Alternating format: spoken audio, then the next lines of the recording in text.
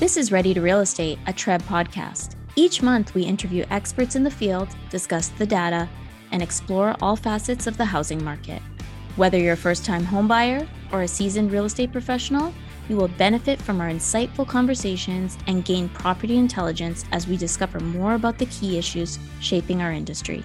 Now, here's our host, Jason Mercer. Hello, everyone, and welcome to another episode of Ready to Real Estate. I'm your host, Jason Mercer, TREB's Chief Market Analyst. In Ontario, landlords are bound by a set of legal obligations to their tenants, which can complicate the buying and selling of a rental property. A seller may need to consider how to legally remove a tenant before a sale. A buyer may take on tenants already living in a property rather than getting it vacant. For buyers, sellers, and realtors, it's important to stay on the right side of the law when dealing with tenanted properties. To help us understand the legal details, we're joined today by Bita DeLisi, a property manager, licensed paralegal, real estate broker, and TREB instructor. She's the owner of Stonegate Legal Services, a Toronto paralegal firm that focuses on landlord and tenant issues. Welcome to the podcast, Bita. It's great to have you on the show. Thank you for having me, Jason. So let's jump right in. I mean, the Residential Tenancies Act in Ontario sets out the rights and responsibilities of landlords and of tenants in residential properties. Could you briefly outline the obligations of each under this act? Absolutely. I will. I mean, there's many obligations, but I will outline the main obligations of each. Sure. So let's start by the landlord. The landlord has the obligation and is responsible for maintenance and repairs. Okay. They should be frequently inspecting the property, both the interior and exterior, if it's a single family home or if it's an apartment building, for anything that needs to be repaired, anything that should be maintained, anything that requires preventative maintenance, so forth and so on. The tenant has the responsibility to pay the rent. Right. Even if there are outstanding maintenance issues that have not been tended to by the landlord.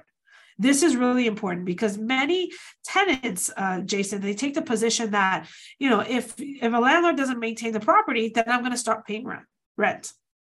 The problem is when they stop paying rent, and this happens to most tenants, all it takes is for them to fall behind 1 or 2 months, and then it becomes a domino effect. It gets very hard for them to catch up. So they have the obligation to pay the rent. Both parties, both the landlord and tenants, cannot change the locks without providing a key to the other. That's another responsibility or obligation. The tenant has to provide a key upon changing the lock to the landlord, and the landlord has to provide a key upon changing the locks to the tenant. Otherwise, the landlord can pursue an application to the board to request a copy of the key, and the tenant can pursue an illegal lockout application through the board. And that comes with strong cost consequences against the landlord. Other things that are, that involve both parties is, of course, the right to privacy, the rights to peaceful and quiet enjoyment, the right not to be harassed, so forth and so on. But those are, rent and maintenance are the main obligations of the landlord and the tenants. Understood. Now, you had mentioned the quote unquote the board a couple of times. Now, I know a lot of our members are certainly active in the rental market on behalf of both renters and landlords. And maybe just explain briefly what the board is. Absolutely. So when I say the board, I'm referring to the landlord and tenant board. Okay. The landlord and tenant board basically hears and resolves or tries to resolve disputes between landlords and tenants. Either party can apply to the board for a matter to be heard. The board, when it was in person, when matters were being heard in person, was that of a court-like setting. I see. Now, right? So now all matters are being heard virtual, online, and over the phone. But that's the mandate of the board. One other thing, the mandate of the board, Jason, is to protect against unlawful evictions and unlawful rent increases. I see. Okay. Well, that certainly, I think, provides a little bit of clarity, especially for people that may be new to the whole rental scene in Ontario and certainly the Greater Toronto area. Now, a term that's come up before is that of security of tenure. And it's used in Ontario's Residential Tenancies Act. What does that phrase mean? And certainly vis-a-vis the board that you just described? Okay, so that's a wonderful question, but I'm just going to back up just a little bit. Sure. Okay, before we get into security of tenure, I'm going to let you know that because our firm provides support to agents throughout Ontario, many agents call me and they ask me questions, and these are the top 3 questions I get asked at least daily from agents. They call me and they say, "Hey, Bita, can we evict the tenants to sell a property?" Right. Or the tenant isn't allowing for showings. Can we kick them out? Or the landlord's lease is coming to an end. Can we give them notice to move out? And the hard answer to all these 3 questions is a hard no. Right. The reason, Jason, it's a hard no is because tenants have security of tenure. That it's actually in the Residential Tenancies Act. And what that means is that they are entitled to continue their tenancy after the lease term comes to an end, right, on a month-to-month basis. So a landlord cannot just end tenancy because the lease is coming to an end, or because the tenant isn't allowing for showings, or because, for whatever reason, they're not getting along, so forth and so on. Tenants have the right to end the tenancy. In fact, a tenancy can only be terminated in one of 3 ways. Okay, so number 1, if the tenant decides to leave and gives notice. Right. Number 2, by mutual agreement, kind of like a mutual release, right? And number 3, by way of a court or a board order. That's it. Other than that, Jason, tenants have security of tenure. That's interesting. And I think it's a nice segue into the next question I had, because, you're working with a lot of TREB member realtors and certainly other realtors from around the province. And certainly thinking from TREB's perspective, I mean, our members help investor owners rent out tens of thousands of rental units each year, condominium apartments and otherwise. And we've also seen from our most recent round of consumer polling that we did in conjunction with Ipsos, is that listing intentions on the part of investors are ticking upwards. And there could be a variety of reasons for that. But, with this in mind, I mean, here's a scenario. Someone wants to sell a residential property in Ontario, and that property has a tenant. The potential buyer, though, they want a vacant property without a tenant. And so my understanding is that there are 2 legal options that a seller could consider using to remove that tenant. They could serve the tenant with either an N12 or an N11 form. And perhaps we could start with the N12, and you could give us a sense of what that form is and how it's used, what the steps are, and what have you. Absolutely. So anytime an agent calls me and they say, "Well, I'm trying to list and sell a tenanted property. How do I get the tenant out?" And I say to them, firstly, there is no notice that exists to get the tenant out because the realtor wants to list the property or because the seller has intentions. It doesn't exist. Okay. So what can be done? And I always give them 2 options. Option number 1 is the N12 notice, only upon the receipt and acceptance of a firm agreement of purchase and sale. And option number 2, which is the cash for keys, and that is inclusive of the N11. But let's talk about the N12. The N12 is a notice to end the tenancy for the landlord or new purchaser's own use. So for the purpose of this conversation, we'll talk about the N12 in reference to the purchaser's own use. Okay. There are certain requirements of that notice that must be fulfilled. Okay. So number 1, if the property has 3 units or less. Okay. So an N12 cannot be used for the purchaser's own use if it's more than 4 units. Understood. Okay. Number 2, you have to have a firm agreement of purchase and sale, not a conditional, because conditions are exit clauses. So it has to be firm. Right. Number 3, a requirement of the N12 is compensation. In accordance to the Act, compensation equivalent to 1 month's rent has to be paid on or before the termination date in the N12. Okay. Whether or not that tenant vacates. And a lot of agents call me back and they say, well, what do you mean whether or not the tenant vacates? Why do we have to pay them? Because it's a requirement. And similar to the agreement of purchase and sale, what happens if you don't fulfill conditions? That offer becomes null and void. Right. Same thing with the N12. If you don't fulfill the compensation condition or requirement, that notice becomes void. So the tenant has the right to remain in the property until a hearing date is held. They have the right to be heard. Okay. And the reason why I say that is because the sale of the property is not relevant to the tenancy. Right. Okay. Think about it this way. So what's in it for me, Jason? Why am I going to vacate my property? So my home, okay, it's your property, it's my home, for you because you want to sell it. Who is going to benefit? I, as a tenant, have to incur costs. I have to pay movers. I have to uproot my family. I have to pay more in rent because you want to capitalize on the hot market, right? The board doesn't care about all that. The board views it as, does the purchaser in good faith and with clean hands require the property for their own possession, right? That seller now has to serve the tenant with the N12, fulfill conditions, file that notice with the board, and then play the waiting game. I see. And that's very interesting, right? So, we cover off those three steps. Let's say, we got a firm deal, we pay the 1 month's rent, and then we still have to go to the board and have this hearing. And so I have a firm deal as a buyer. My hope is that, by going through this N12 process, I'm going to get to eventually, occupy and call that my home now. But can that go sideways when you go to the board? It can, because now you have to convince the board. You see, only the board has the power to end the tenancy. So now you have to convince the board that you require the property for your own use. Okay. Which leads me into option number 2. What's the alternative? If I have to wait 7 to 8 months, what's the alternative? The alternative is cash for keys. And cash for keys is basically offering a buyout with the N11 to the tenant. You see, the N11 is an agreement to end the tenancy. Remember the 3 ways to end tenancy? Notice by the tenant, mutual agreement, and court order, right? Okay. The N11 falls under mutual agreement. Okay. It's not extortion. Many people think it's extortion. No, it's not. It's a settlement.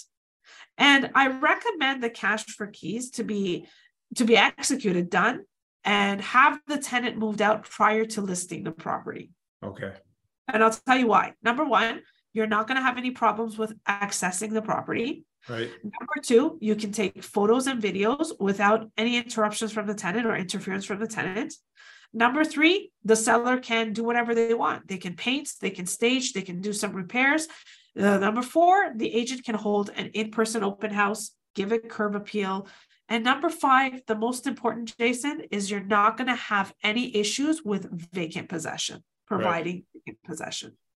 So let me ask you though, and this is maybe applies to both the N11 and the N12 option. Over the last couple of years, we've seen an extremely tight rental market. We're seeing double-digit growth in rents. So how many instances are you seeing where people are able to get what they want either through the N12 or the N11 process versus this winding up at the board? As the number of hearings in these scenarios increased over the last couple of years, or? It actually has increased, and we find depending on which option the landlord chooses to explore, it really depends on their relationship with the tenant. Right. And I'll tell you why. So if the landlord and tenant have a sticky relationship, they don't like one another, they've had some issues in the past, that tenant is highly likely to take a position and say, I'm not moving, or I want 20,000, 30,000. But if that landlord and tenant relationship has always been amicable, if they respect one another, there's never been any issues, and we get involved, we find that usually the tenant will agree to leave, because it's either they agree to leave with cash in hand that will offset some of their expenses, or they will have to leave inevitably if we go to the board now with 1 month's rent. Right. I see. So yeah, it makes sense as long as there's an offer that's reasonable that both parties can live with. Yeah. Yeah, it makes sense. And so, I mean, we've had a lot of discussion here about the scenario where an end user wants to purchase the unit, they're going to live in it, and so obviously they have to deal with that tenant situation. There's a couple different avenues that they can follow, but there's another scenario where one investor wants to buy the unit from another investor. And so in that scenario, they may want the tenant to stay on because obviously then, their costs of finding a new tenant, et cetera, would be reduced or totally eliminated. So how does that scenario unfold when, one investor is buying from another and they want to keep the existing tenant? So if they want to keep the existing tenant, they will assume the tenancy. Okay. And upon assumption of a tenancy, the only thing that changes is where the rent is sent to and to whom it's paid. That's it. Investors or new buyers who become the landlord cannot increase the rent. They cannot get the tenant to sign a new lease. Nothing changes except for where the rent is directed to and to whom. That's it. So what happens though? Let's say, for example, you're an existing owner and you're renting it out to someone, and then I want to buy it, and that someone doesn't like me for whatever reason. They're like, you know what? I trusted Beta, but I don't like Jason so much, and I'm still within the first 12 months, say, of my lease agreement. Is there any recourse for the renter on that side, or I assume the agreement, and that's just the way it is for the tenure of that agreement? That's it. You're not always going to like your landlord, and you're not always going to like your tenant.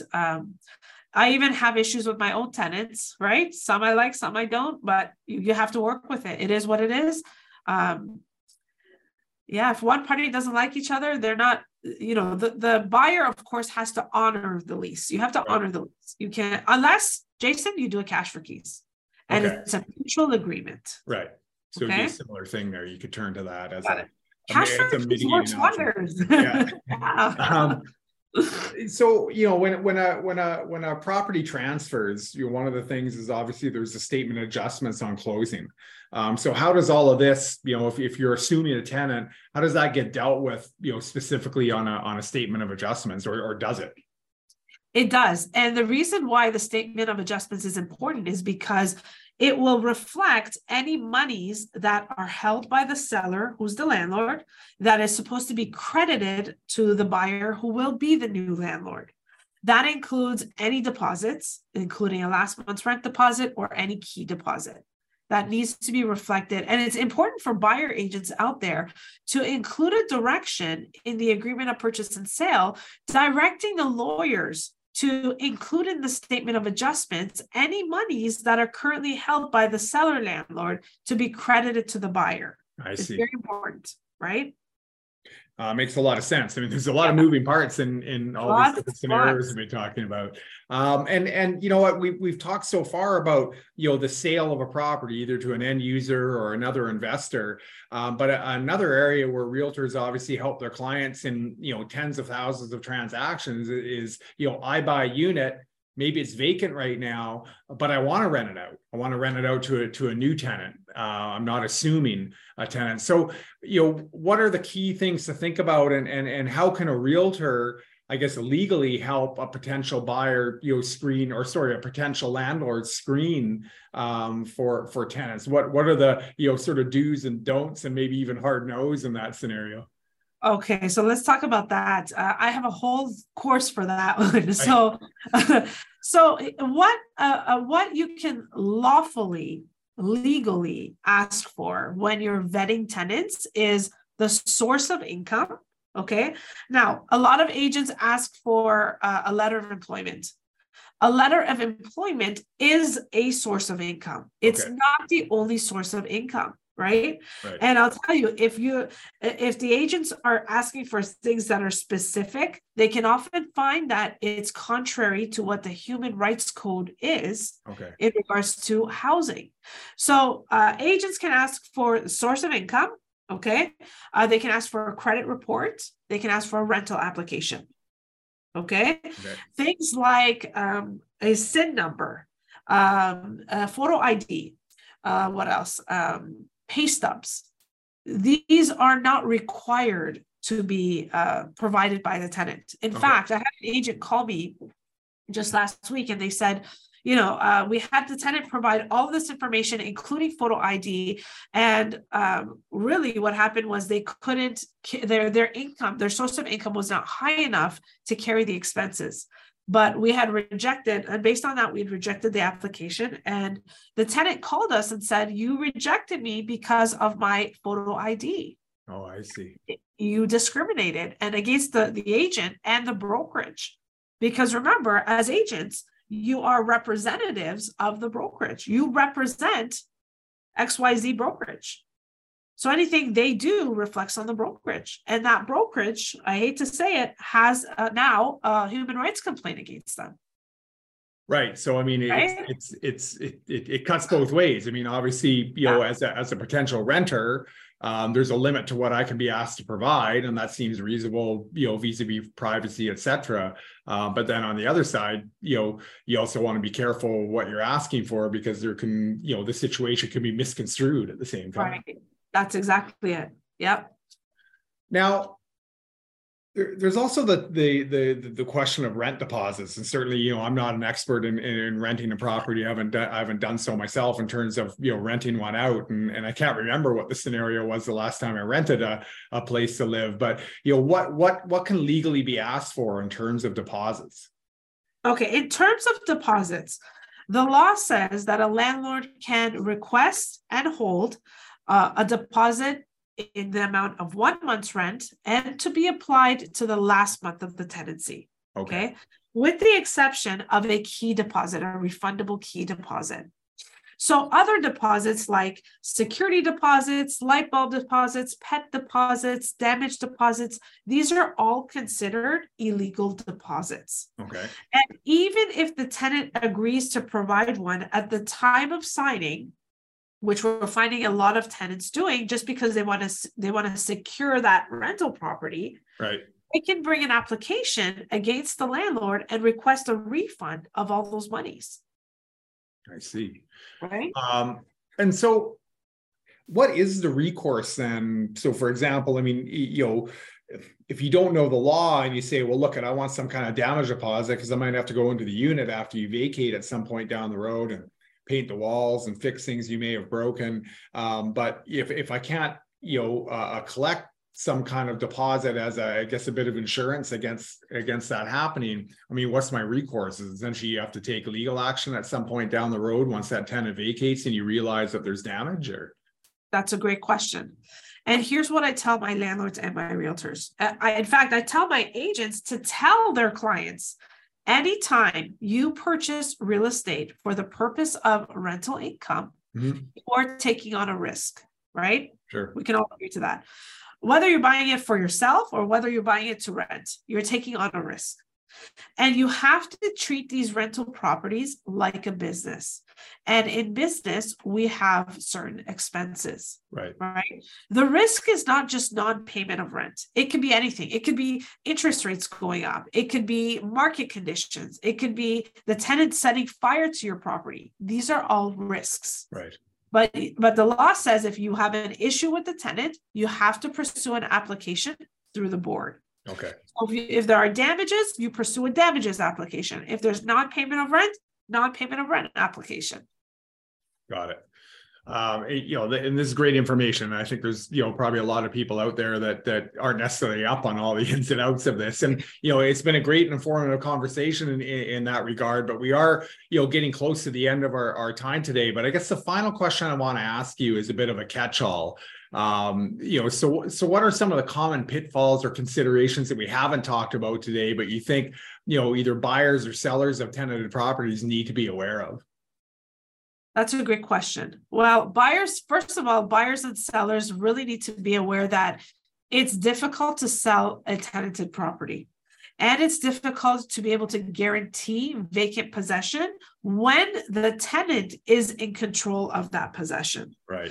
There's only two options available to buyers and sellers, both, okay, collectively or individually or whatever the case is. That is the N12 notice only upon a firm sale, or cash for keys. Right. That's the only options that they have. Otherwise, if they don't do a cash for keys, they are at the mercy of the board. Okay. And the current delays right now to just get a notice of hearing is 7 to 8 months. Right. So that can make it really difficult to get a deal done unless you have a really patient buyer. Oh, yeah. But you know what, Jason? Real estate is still the best investment. The best investment. Whether you have a difficult tenant, I mean, the tenant we can always deal with. I always say to the buyer and the seller, because sometimes sellers get discouraged and they say, I just want to get rid of the property. I don't want to be a landlord anymore. There's no other way to build generational wealth than owning real estate, right? So it's still the best investment. Don't get discouraged from buying or becoming a landlord because the tenant is giving you a hard time. Because just like any other business, for those of us who are business owners, there's always risk. Right. And that makes sense. And obviously there's return associated with that risk. And, thinking, over the longer term, we're seeing record levels of immigration into Canada. And a lot of those households are focused on the GTA and they're going to require a place to live. And so, it makes sense that there's a lot of people out there interested in investing in real estate. And certainly, a lot of TREBS member realtors are there to help them out. So Bita Delisi, I really want to thank you so much for coming on the show today and for so clearly outlining what landlords and prospective landlords need to know before buying or selling tenanted properties. So thanks very much. Thank you for having me. And make sure you don't miss an episode. Subscribe to TREBS Ready to Real Estate podcast on Apple, Spotify, Stitcher, or wherever you get your podcasts. Thanks again for joining us, and we'll see you next time.